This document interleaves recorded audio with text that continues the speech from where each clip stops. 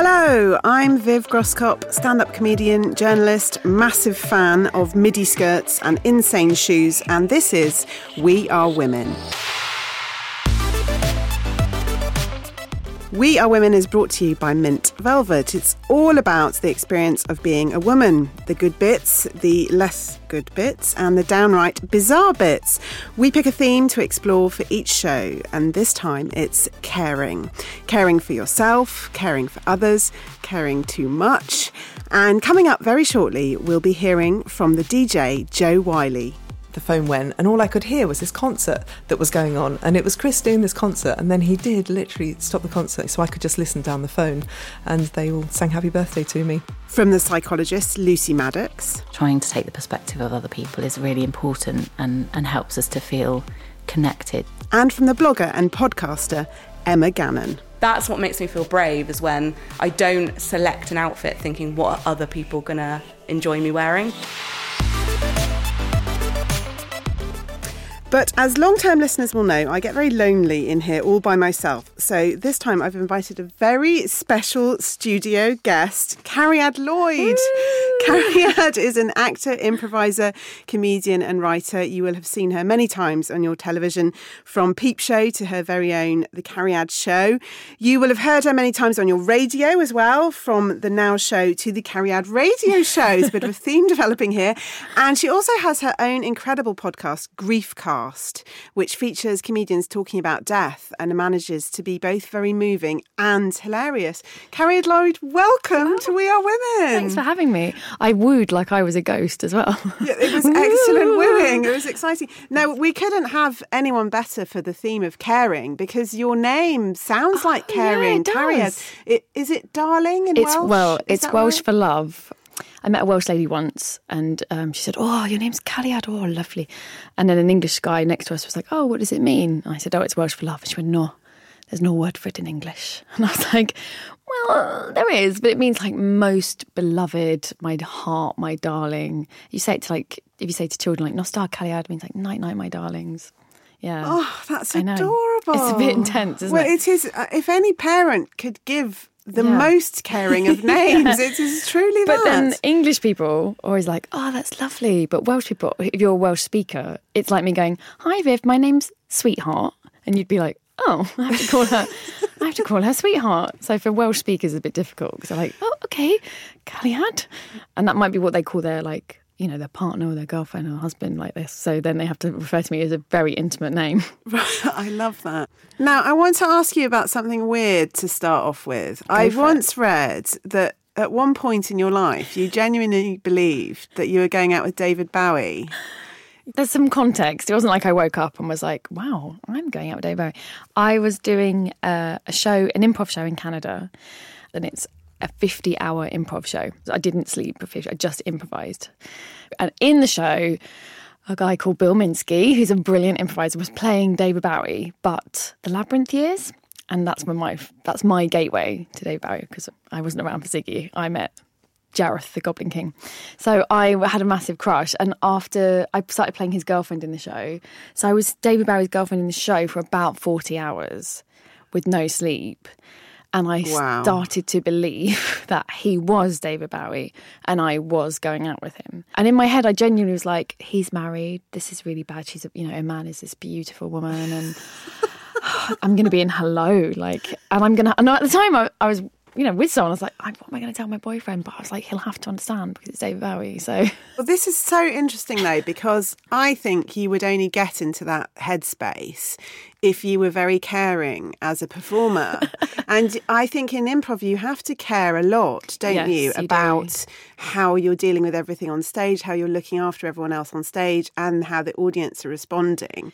How have you dealt with being in that world and criticism from horrible comedy critics and all that sort of thing? How do you cope with sort of caring a lot because it's important for performance, but also letting that all go? It's really hard. You have to care about it for it to be worth doing. That is an integral part of what makes you a good performer. And I think it's difficult. I think just the more you do it, the more you realise some people will always hate it. I've had shows that have got 5 stars across the board, and everyone's telling me it's brilliant. And there's one review that's like, I didn't think it was all that. I thought it was fine. And you're like, why did they? But everyone else is saying it's brilliant. Like, as a performer, you always zone in on the negative. And I think the more you do it, the more you can go, okay, the negative exists, and that's okay. It's not necessarily the best show in the world. It's not necessarily the worst show in the world. I feel like we should make a hypnotherapy podcast. This is The Negative Exists. Yeah, the negative Let exists. it go. The negative exists. was raised in a go. really hippie family. So I'm raised in the world of self-help majorly. So for me, I do find it easy to kind of go into this kind of real self-help talk. But not. So then I think what it enabled me to do, it enabled me to have conversations about communication and emotion, and to understand emotion without being overwhelmed by it sometimes, without being like, oh, well, they hate me, therefore I shouldn't do this job. I mean, it took me a long time to get that. I also did a book called The Artist's Way, which I swear Julia by. Cameron. Oh, yeah. That changed my life, because it made me realise you don't have to be good at something to do it. You just have to want to do it. That's it. And as soon as you accept it's not about value of whatever a reviewer says or an audience says, it's only about you wanting to do it, then the criticism doesn't matter. I mean, you still care. You still care. You still go. I got a tweet yesterday which was horrible, and I was like, why have they said that? But I think you just get better going, some people just I don't like it. That's okay. Well, we've gone very deep I know, quite quickly, sorry. haven't we? It's nice, though. So I do think that as a woman, there's a taboo about not caring as well. That's really interesting. So what we're going to do is I'm going to challenge you to reveal something by the end of the podcast that you feel you should care about, but you really don't. Oh, okay. And I'll try and do the same thing. I'm trying to think of something now. I have an excellent story, actually, about caring too much. The producer of this podcast is called Kate, and Kate's mother told her recently that because she knows that Kate likes cheesecake so much, she feels really guilty whenever she eats cheesecake, and Kate isn't there to have some, which I think is a brilliant example of women caring too much. Yeah, that's adorable. If you have similar bananas stories to this, bananas or cheesecake stories, please tweet at Mint Velvet or come to the Mint Velvet Facebook page and share them there. We want to know what you care too much about. Whilst you're there, you can also contribute to our majestic pile of wise and inspiring advice for other women. Sharon came to the Facebook page recently to remind us how vital it is to always be financially independent. Oh, yeah. My mother-in-law said that to me. So she basic. was she said, always have enough that you could leave him. My mother-in-law. That's slightly worrying to hear from your mother-in-law. But anyway, Julia points out, some days you are the pigeon, some days the statue. That's nice. It I'm going to take that, Julia. Thank you. And Louise says simply, I love this, you are enough. Oh, I recommend writing that on a Post-it note and leaving it by the door. So that when you go out, the last thing you see is you are enough. Hi, my name is Jo Elvin. I'm the editor-in-chief at Glamour magazine. The advice I would give to my younger self is chill the hell out and stop worrying about what you look like and just get on with it. Okay, my name's Bryony. I'm a lawyer, and the advice I would give is to be bold and ask questions. I'm Gemma Kearney. I'm a broadcaster, a big gob, and now an author. And if I could give some advice to my younger self, to not continuously shave my bikini line. Like, shaving rash sucks, and it doesn't ever really go, particularly if you're mixed race, like you scar really easily. Just don't keep shaving it, girl. Give yourself a break. Thank you, Jo, Bryony and Gemma. Our interview with Jo Whiley is coming up very shortly, but first, Emma Gannon. She's an award-winning blogger and writer whose work appears everywhere, from The Pool to Tatler. She's author of the memoir Control Alt Delete: How I Grew Up Online. She's also the host of the sensationally successful podcast, also called Control Alt Delete, which features guests from Lena Dunham and Gillian Anderson to Zoella and my own personal hero, Seth Godin. And Carrie Lloyd. Oh, and Carrie Lloyd has also I featured. love Emma Gannon. It is an amazing podcast, She's brilliant, isn't it? We spoke to Emma for My Life in Clothes, our feature which explores what our clothes reveal about our lives. when it comes to fashion, it's just something that has to make me feel confident. I do a lot of talks. I do a lot of things that are on stage. I do a lot of things that are out of my comfort zone. So actually clothes play such a big role in that. And I got this shirt and I felt great in it. And it's kind of a gingham, very light pink shirt with ruffles that you can do up right to the top, which I really like. I like anything that buttons up right to the top. And I wore it to do a TEDx talk, which I was really nervous about. And I was like, well, I can't wear something that's pink and frilly for this talk, or I'm trying to come across as really clever and I know my stuff. And I just had a word of myself, and I was like, that's the thing that I'm trying to get across actually in a lot of my work is you can be whatever you want to be. That's what makes me feel brave, is when I don't select an outfit thinking what are other people going to enjoy me wearing. Does that make sense? You know, when you go to a job interview and you're like, I should wear a kind of grey blazer. It's like, no, wear something, wear whatever you want to wear. So for that talk in particular, I wanted to basically put to bed that stereotype of being a woman wearing pink on stage, being able to talk about things in an intellectual way. For my birthday this year, my boyfriend bought me like a Perspex glasses holder, and I realised I had 18 pairs of glasses. It's not something that I've done on purpose. It's not something that I've gone, right, how am I going to be remembered? But that is part of my brand. Like, crazy glasses have become something that I like. I wear a lot of yellow. I wear a lot of bold boots. I wear really bright coats. And I think there is something to do with that. I remember this interview that I read where Chris O'Dowd said that at every acting audition he would make up some crazy story about like a dog biting him or something, because he wanted the casting directors to be like, who is that guy talking about the dog? And so I think to be remembered, you do have to have something a little bit different about you. And I would say my advice for anyone who's struggling with their style is, I think the worst thing for me is to blend in. I think that's really boring. So this one is a Victoria Beckham top, which I was given to wear as kind of the hero piece of clothing for my Microsoft advert that I did in LA in May this year. And it was such an interesting experience because I had a stylist who was amazing. She was like, this was Susan Sarandon's and this was blah, blah, blah. And like she made like a massive mood board of what I like and my Instagram and my blog. And I just saw this rail of clothes and I loved every single piece of clothing. And it was one of those moments where I was like, I do have a style. Here's this amazing stylist pulling everything together and showing me who I was back at me. It was a really incredible experience.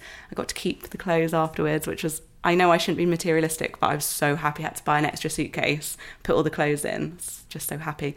So this is one of them. And I love how bold it is. And I love how it's just so orange and a bit crazy. I used to hate my boobs. I used to actually, for a year or so when I was younger, wear a bra that was like too small and try and push them in. I just hated having boobs. I thought, I don't know whether that was like a fashion thing at the time where it was really cool to not wear a bra. It was really cool to have small boobs. I think Kate Moss was wearing like sequin dresses with just like no boobs. And I just hated them. I always wanted to wear like button-up shirts and just like not have the boobs there, because you know when buttons kind of pull a little bit and you're like, oh, I just don't want that. And so I think I've learned to embrace them. I like them now. At the end of the day, like I've never been more confident in my body shape and I wouldn't change it. I just think you only have one body and you have to do lots of things with it, and you have to get up every morning and walk somewhere or do something, and I'm going to hopefully give birth one day from it. And I just think I don't really care. So I don't know. I think we're always evolving and learning to like ourselves a bit more. I do think caring too much is quite a feminine trait. I just think we've always been conditioned to look after others before ourselves. And I think it's like the whole gas mask thing of put your mask on before you help others. It's like you're literally no use to anyone if you don't look after yourself. So this is quite a new revelation for me, but basically I had a bit of a wobble like last year, and I was with a friend for dinner. And she said that everything that I was saying about my life that I felt like not in control about was to do with boundaries. What she meant is I didn't have any boundary on my time, on my energy. And so I've really got good at it. I'm so good now at prioritising like what am I doing because I'm doing it to be helpful and I'm being nice, but what is my job and what do I have to put first? And I think as long as you can learn to prioritise your time a bit better, I think that results in caring for yourself. Wow, that was fascinating, wasn't it? Yeah, There's it was so amazing. much there. Yeah. What is a hero piece of clothing? We both felt quite old, didn't we? We both looked at each other like, I don't know. But there's so many interesting things there. I love what she was saying about not blending in. Do you think that's important? Yeah, it's difficult for me because when I was a teenager, I was a goth. And I was like I was all about not blending in. And then I just can't imagine you being a goth, Carrie Ann. Everybody says that. I had like black hair down to my waist, black and red. And I had, blue or black lipstick, these massive boots from Camden. Full, like the works, just, full goth. But I didn't listen to goth music, so I wasn't a proper goth. Like, they didn't realise I was listening to Joni Mitchell. I was going to say, like a goth listening to the Carpenters. Oh, I literally was, because I didn't like the angry music. I liked Joni Mitchell because it was more, like, sad. So I was all about standing out. For me, I went the other way. I started wanting to blend in because it was tiring. It was tiring getting pointed at and shouted at and being expected to be a personality because of what you're wearing. And I think I started to really enjoy just not blending in, but just not needing to be like, look at me. And just being like, well, that's so interesting. Well, your work is about look at me, look at me. And I wanted to talk a bit about comedy because I know at the beginning of each episode of Griefcast, you say it's not that easy to talk about death, but it does help if you've chosen a career designed to hide your true feelings about anything emotional, which is sort of what comedy is, isn't it? I think so, yeah. I think that, I mean, not to be, someone pulled me up on that, like loads of comedians talk about their emotions, but they do, but it's always very controlled and it's always with the eye to a laugh, not the eye to, this is actually how I felt about it. For people who haven't had a chance to listen to it yet, what's the background to the podcast? It's called Griefcast. And my dad died when I was 15. So I'm someone who's had death around me for a long time. And I was always very happy to talk to people about death. So I became the go-to grief girl. So if somebody's parent died, they'd be like, you should ring Carrie Ann, her dad died. She's like, knows what to say. So I would spend my time talking to lots of people. And then I just thought, maybe these conversations are interesting to other people. So I literally thought, well, if I do comedians, hopefully I won't end up crying. So we just talk about it. And then we just talk about the funny side of things that happen when someone dies. The weirdness of hospitals and hospices and how people react to you. And just what I found since doing it is that we all have the same experience. And that's incredible because you feel like, I'm so alone, I'm so isolated, no one understands. But the more the grievers talk, we've been able to go, we all felt like this. Oh, okay, I'm not alone. That's nice. So it's about creating a community. I always think black humour is the thing that really helps you get through grief. Definitely. There was Jack Rook was telling this wonderful story that someone's dad had just died and the nurse was outside singing, "Oh, happy day." And they had to go outside and be like, "Shut up, he's just died." The poor nurse obviously didn't know. And my other favourite story is Adam Buxton. When his dad was dying, they had a palliative care nurse came over because he died at home and they were trying to lift his dad and he was like a big old man. It was hard and the dad was like that cry they get when they're very old and in a lot of pain. And the nurse said to him, "Don't I know you? Haven't you been on telly?" As they were lifting his dad. And Adam was like, and of course, as a performer, you have that slightly awkward, I don't want to brag, but I've done while you're lifting your dying father. I just thought that was, stuff like that is very amusing. There's a lot of fun to be had with death. But then we also talk about the sad stuff as well. I'm not trying to because I know there's a lot of pain involved, but I think because you accept immediately, it's painful, it's sad, it's awful, it's the worst thing. So if you can get 5 minutes of laughing, it does make it. Well, I don't think you should be made to feel either that you have to take grief really seriously. Yeah. And I have definitely not felt guilty about laughing for it because it's hilarious. A lot of it is hilarious. The other story I was telling, my dad once pretended he was dead before he was dead. We went to see him in hospice. Yeah, talk about dark humour. Pretended to be dead. Oh, my. And then me and my mum came in and went, got ya. Yeah, I mean, Oh, There's wow. a psychologist would obviously have a I field. was going to say, a field day. therapist can really go to town on that. Yeah. Well, I'm going to come back to you in a sec about this idea of things you should care about, Yes. but you actually don't. And you've sort of already answered it, like Yeah. seriousness of grief is one potential answer. But first, let's hear from Jo Whiley.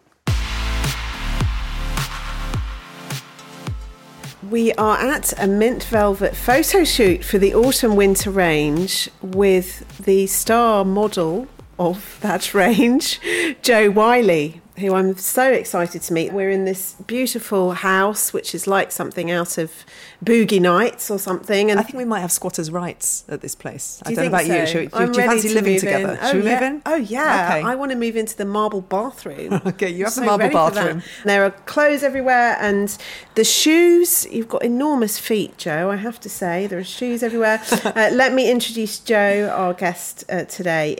Jo is a DJ and television presenter. She presents the much-loved Jo Whiley Show on BBC Radio 2.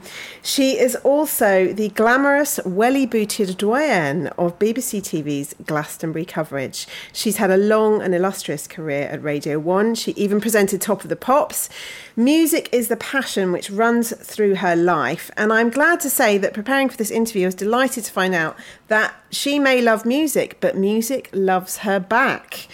She'll tell me if this is all true, but I found out that Coldplay's Chris Martin once stopped a gig to sing Happy Birthday to her.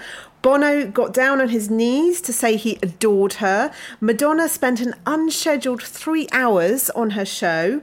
And the Gallagher brothers described her as both the hottest and the coolest woman they know. I don't believe the last statement. I've never read or heard that ever. Well, I can't imagine Noel or Liam ever saying that. Which of those things means the most to you? Is it true that Chris Martin sang Happy Birthday to you, and is that a big deal? No, that was true. That was very funny because I was at home.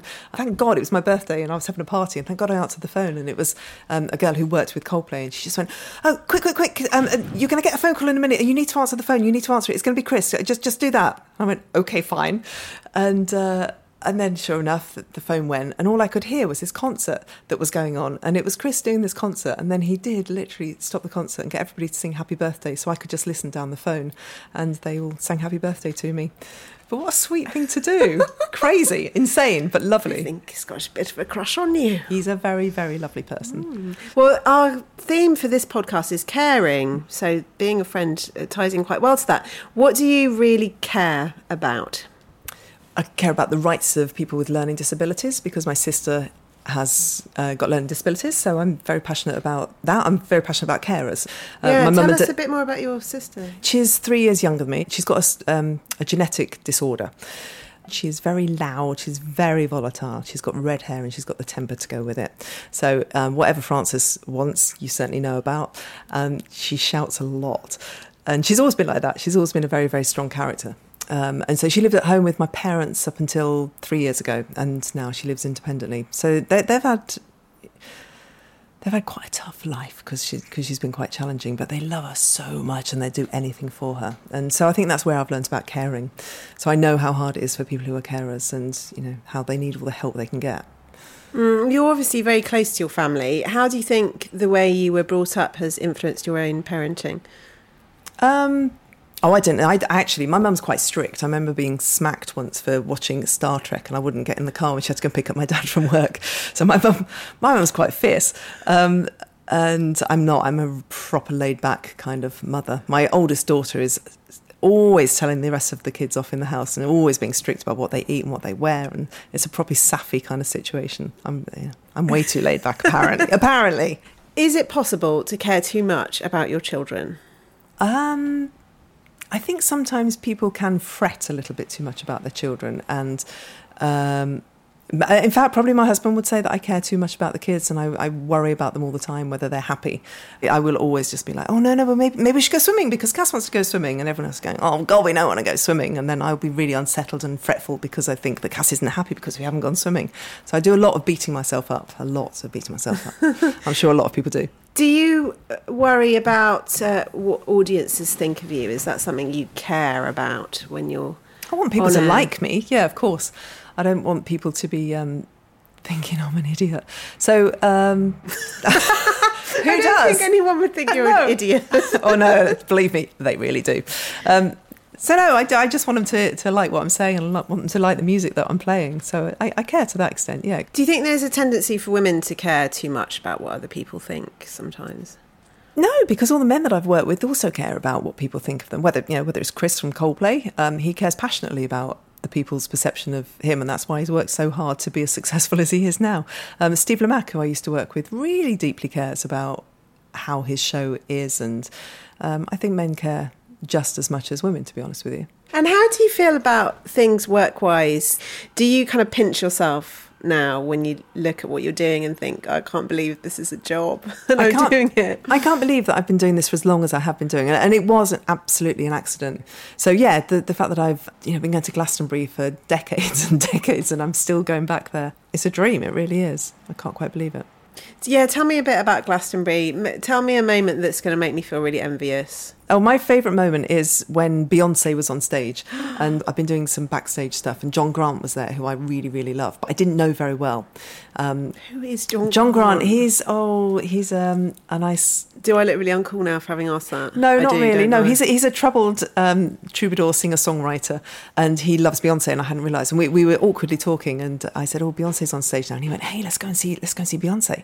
So we went out, and we had to climb this massive scaffolding just to the side, and we stood there with John Bishop as well, and we watched Beyonce, and it was just such a lovely, lovely moment. And then after that, I had to go back and interview Beyonce, so I had to clamber down the scaffolding in like a proper gown that I was wearing and wellies, and went and joined Lauren Laverne, and we were waiting anxiously for Queen Bee, and all of a sudden these people started turning up with massive lights, like floodlights, and we were going, what's going on? And they said, Beyonce's lighting. And we said, no, we've got lighting, it's okay. And they went, no, she has her own lighting. So Lauren and I looked absolutely amazing for that TV interview. We looked incredible because we had Beyonce's lighting. That's brilliant. Well, I do feel envious, but I don't know what I'm more envious of, your encounter with Beyonce or the lighting. Well, no, the lighting was the key thing. Jay-Z coming around to the house was quite good as well, because this was for the Live Lounge, when I used to do the Live Lounge at Radio 1. And it was one of my last shows that I ever did, so we wanted to go out in a flourish. And they managed to persuade Jay-Z to come out to this little tiny village where I lived. And the sight of him sitting on a settee with my mum and my grandma eating strawberries is one that I will never, ever forget. He was so sweet. That is extraordinary. The fact he just bothered to talk to my grandma, he cared. He was such a gentleman. Wow. I really want Jay-Z to meet my grandma. I just would. Thanks so much to Jo Whiley. I love the bit when Jo was talking about how it feels to be doing her job. Yeah. And how, she always wanted to do that. Is that how you feel about what you do as well? I always wanted to be like a very serious actor. I wanted to do like RSC. So for years, I just thought comedy was It was silly. It was like not proper. Like as if I was my own like parents in my head. Like comedy's not a proper job. But now I just can't believe it. I honestly still feel incredibly grateful every time I do anything, really. Even like a podcast like this, I get to go and just chat with someone. What? Because I was temping for so long. Oh, they were really nice company guys, but environmental structuring is that's not where I should be. You can always return to it, Carrie-Anne. You can always return to it. Now, we're going to be joined by an old friend of the podcast in this section of the show where we ask for some expert insight. Clinical psychologist and writer Lucy Maddox, who joins us down the line. Hi, Lucy. Hi. So we've been talking with our guest here, Carrie-Anne Lloyd, about caring. In terms of caring for other people, do you think women are more naturally caring than men? I think this is a really interesting issue, actually, because I think often the narrative is that women are more caring than men. But I think when you look at the research, a lot of it's self-report data. And when we think about the way that girls and boys are brought up, I think some of that narrative comes from the fact that girls are encouraged to be more cooperative in their play and boys are encouraged to be more competitive often. And I think it's a bit of a disservice to kind of use that blunt tool of gender to differentiate. That's really interesting. I love the idea that women just self-report that they're really caring. One thing I think are kind of agreed on with everything we've discussed so far is the idea that women probably care a bit too much about what other people think of them. Would you agree with that, Lucy? I mean, again, I think the research shows there's a little bit of a difference between men and women, and that women are a bit more likely to experience social anxiety, so sort of worries about what other people think of them. But I think perhaps the way that men and women worry about what others think of them just might be expressed in different ways. Okay. I definitely think women talk about it more. Maybe we're just more honest about our insecurities. Or just have different coping strategies, And again, I think some of that's to do with what we're encouraged to do when we're younger. Still girls are encouraged to talk a bit more than boys are about their feelings. And it leads to real problems for men as well, because young men in particular are a really vulnerable age group for depression and for suicide, often because they can't talk about how they're feeling. What do you think we can do to develop more empathy, not only for others, but also for ourselves? Oh, that's a great question. And there's lots of sort of techniques from some schools of meditation that encourage us to try and put ourselves in the shoes of somebody else. I think that's a really hard thing to do, but that kind of practice about trying to take the perspective of other people is really important and helps us to feel connected, even in difficult situations where we might not agree with what somebody's saying or doing.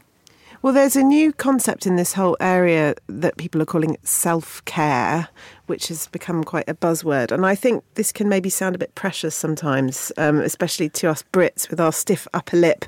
But how important do you think that concept is, Lucy? And how could we get more people, both men and women, to embrace it? I think it's massively important, actually, and shouldn't be underestimated. I suppose one of the things that's tricky is if you're in a really stressful situation that's stressful because of external factors. So, because your boss is making your life miserable, or because you're working in a really stressful area, to then be told to look after yourself, that it's your responsibility, I think can jar a bit. So I think it's just a bit about getting that balance right between us looking after ourselves, but at the same time not taking away the responsibility that if we're in a stressful situation, perhaps it's something to do with the system that we're in as well. Well, I can definitely relate to that comedy, because comedy and performing is such a stressful industry to work in. And then when people are like, oh, you just need to relax, you're like, I can't, my job is not to relax. It's also someone telling you to relax is like the worst thing ever, I think. It just makes you tense. It does me anyway. Thank you so much for joining us, Lucy. Come back soon. Thanks. Nice to speak to you. Now, it's time for us to reveal the thing we ought to care about but don't. And I've realised there are two things for me here. Yeah. Number one is I don't care if anyone knows that I dye my hair. So I don't care if anyone knows that. Why would anyone care about that? Do people care? That wouldn't even occur to me. Well, because I have passed the 40 mark, which I don't think you I have haven't, not passed it, by a long way. Dye my hair a lot. I think once I turned 40, I began to feel as if I should be honest about going grey. And that is, it's a whole movement for women perhaps a little bit older than I am of being natural and being really proud about your gorgeous grey hair. And there are some women who have the most extraordinary grey hair, but I don't. I have sort of brownish, greyish Brillo pad. I hope it will grow into some lustrous ballet dancer kind of grey hair. Yeah, like French chic. I feel like French women wear grey hair well. I really don't care about that. And the other thing I feel like I should care about but don't is what other people think about my parenting. Oh, that's interesting. Because I'm very new to the parenting club. So I still get very hurt when people do I think you're going to, that sort of, I don't think that was a good idea that you put her on the bed. And I get really like, why are they criticising me? Yeah, I still find it hard. You have a baby girl. Yeah, right? Baby girl, 8 months old, nearly. But, I have, my kids are 6, 10 and 13, so I've had a lot of practice. Yeah, I'm still definitely, but the dyeing hair, I have to dye my hair I'm very grey. And if I wasn't an actor, I think I would be less bothered. But if you're having to conform as an actor to someone else's view of you, you have to be quite neutral.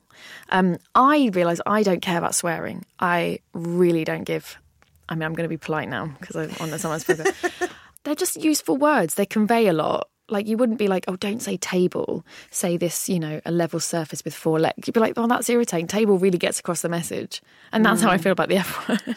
Well, as Kimmy Schmidt would say, you're fudging right, Carrie. Fudging right. Let's fudge this. Now, before we go, and speaking of being fudging right, we're going to talk about what everyone else is talking about right now, this being Summer Podcast. Ice cream. Oh, I love Too ice much. cream. Right. What is your favourite flavour of ice cream, Carrie Lloyd? Okay, so I love ice cream, hardcore love ice cream, anything sweet. And I've literally just discovered Green and Black's because for ages I doubted them. I thought, you do chocolate, you don't do ice cream. But Green and Black's chocolate, it's so cocoa-y. It's proper, like, it tastes of chocolate. It doesn't taste like synthetic. I've been living off that for about 3 weeks. And there's a place called Ruby Violet that does homemade, like they churn it there in the shop. It's so good. I love ice cream. I love ice cream too, actually. But it brings out the Ponce in me. Oh. I love a blood orange sorbet. So, or a lavender ice cream. Ruby Violet the other day, you'll love this. I had pink gooseberry with wholemeal meringue and apricot. That's just made up nonsense. It was so good. I tried it Wow. because it made me laugh. I thought, this is ridiculous, but it was incredible. We need to know more about people's ice cream flavours. Yeah, get some more please tweet us at Mint Velvet or come to the Mint Velvet Facebook page with your ice cream memories and tips. Do subscribe to us via Apple Podcasts, iTunes, or wherever you like to get your podcasts so that the next episode will arrive effortlessly into your ears. And please do rate us and review us and tell us what you think, because we really do care. My thanks to our guests, Emma Gannon, Jo Wiley, Lucy Maddox, and of course, Carrie Lloyd. You're welcome. We Are Women is a Whistledown production for Mint Velvet. The producer is Kate Taylor. I'm Viv Groskop. Thanks for listening and goodbye.